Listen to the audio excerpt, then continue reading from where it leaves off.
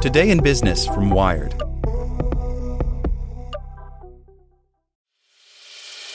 As a longtime foreign correspondent, I've worked in lots of places, but nowhere as important to the world as China. I'm Jane Perlez, former Beijing bureau chief for the New York Times. Join me on my new podcast, Face Off, U.S. versus China, where I'll take you behind the scenes in the tumultuous U.S.-China relationship. Find Face Off wherever you get your podcasts. Want to learn how you can make smarter decisions with your money? Well, I've got the podcast for you. I'm Sean Piles, and I host NerdWallet's Smart Money Podcast.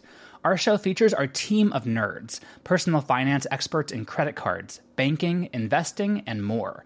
And they'll help you make the most of your money while cutting through the clutter and misinformation in today's world of personal finance. You'll get clarity on strategies to help you build your wealth, invest wisely, shop for financial products, and plan for major life events. Listen to NerdWallet's Smart Money Podcast wherever you get your podcasts. Here's today's spoken edition of Wired. Sex Party or Nerds on a Couch? A Night in Silicon Valley by Aaron Griffith. Earlier this month, a Vanity Fair report revealed sordid tales of Silicon Valley sex parties.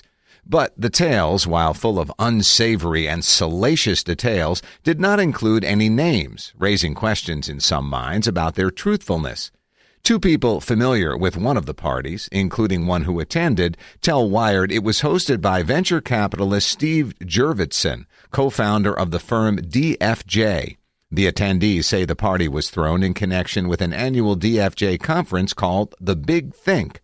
The people familiar with the party said there was no explicit mention of sex or drugs in the invitation or other messaging about the party, but those people say those elements were clear from the setup of the party, which included a cuddle puddle area covered in large fur pillows with special lighting behind the bar. Some attendees took an enhanced version of MDMA called Tesla, which supposedly has positive performance characteristics comparable to the electric car. According to Vanity Fair, the event had a party on the edge of the earth theme and encouraged glamazon adventurer, safari chic, and jungle tribal attire. In a statement, DFJ said, "We were dismayed to learn of behavior at the party that was completely at odds with DFJ's culture, which has been and will continue to be built on the values of respect and integrity. We would never want anyone to feel uncomfortable, and we're sorry if that happened. The decisive action we've taken in recent months reflects our steadfast commitment to our values."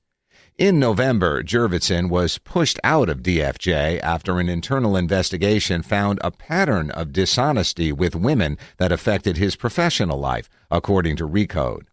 The party occurred in June, shortly after explosive accusations of sexual harassment led to the collapse of venture firm Binary Capital. That news shook the venture community and prompted some internal discussion at DFJ over whether the party was a good idea. DFJ partner Emily Melton expressed discomfort about the nature of the party, and the firm debated whether it should pay for the shuttles to the party, according to one person familiar with the firm.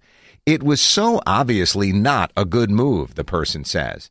Inside the firm, there was a spectrum of people who were uncomfortable with the party and people who were neutral to slightly positive on it, the person says. Steve was obviously on one end of that spectrum. The red flags were ultimately overruled. Jurvetson's public relations representative declined to comment.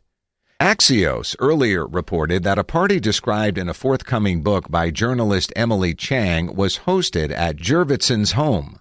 The Vanity Fair article was adapted from Chang's book. All of the approximately 100 attendees at the Big Think conference were invited to the party, in addition to a number of prominent outsiders. Elon Musk, whose companies Jurvetson has invested in, confirmed to Wired that he attended the party but disputed the Vanity Fair article's sex party characterization. He wrote, "Emily Chang's article was salacious nonsense. She conflated what happens in San Francisco sex clubs in the Tenderloin, which have been around long before Silicon Valley was anything, with boring VC parties on the peninsula. That's misleading to the public, and she should be ashamed. If there are quote-unquote sex parties in Silicon Valley, I haven't seen or heard of one. If you want wild parties, you're in the wrong place. Obviously, that DFJ party was boring and corporate, with zero sex or nudity anywhere. Nerds on a couch are not a cuddle puddle. I was hounded all night by DFJ-funded entrepreneurs, so I went to sleep around 1 a.m. Nothing remotely worth writing about happened. The most fun thing was Steve lighting a model rocket around midnight. Angel investor Jason Kalkanis also disputed the sex party characterization of the event. My wife and I attended the party along with around 200 people from the industry, but we didn't witness anything described in the Vanity Fair article.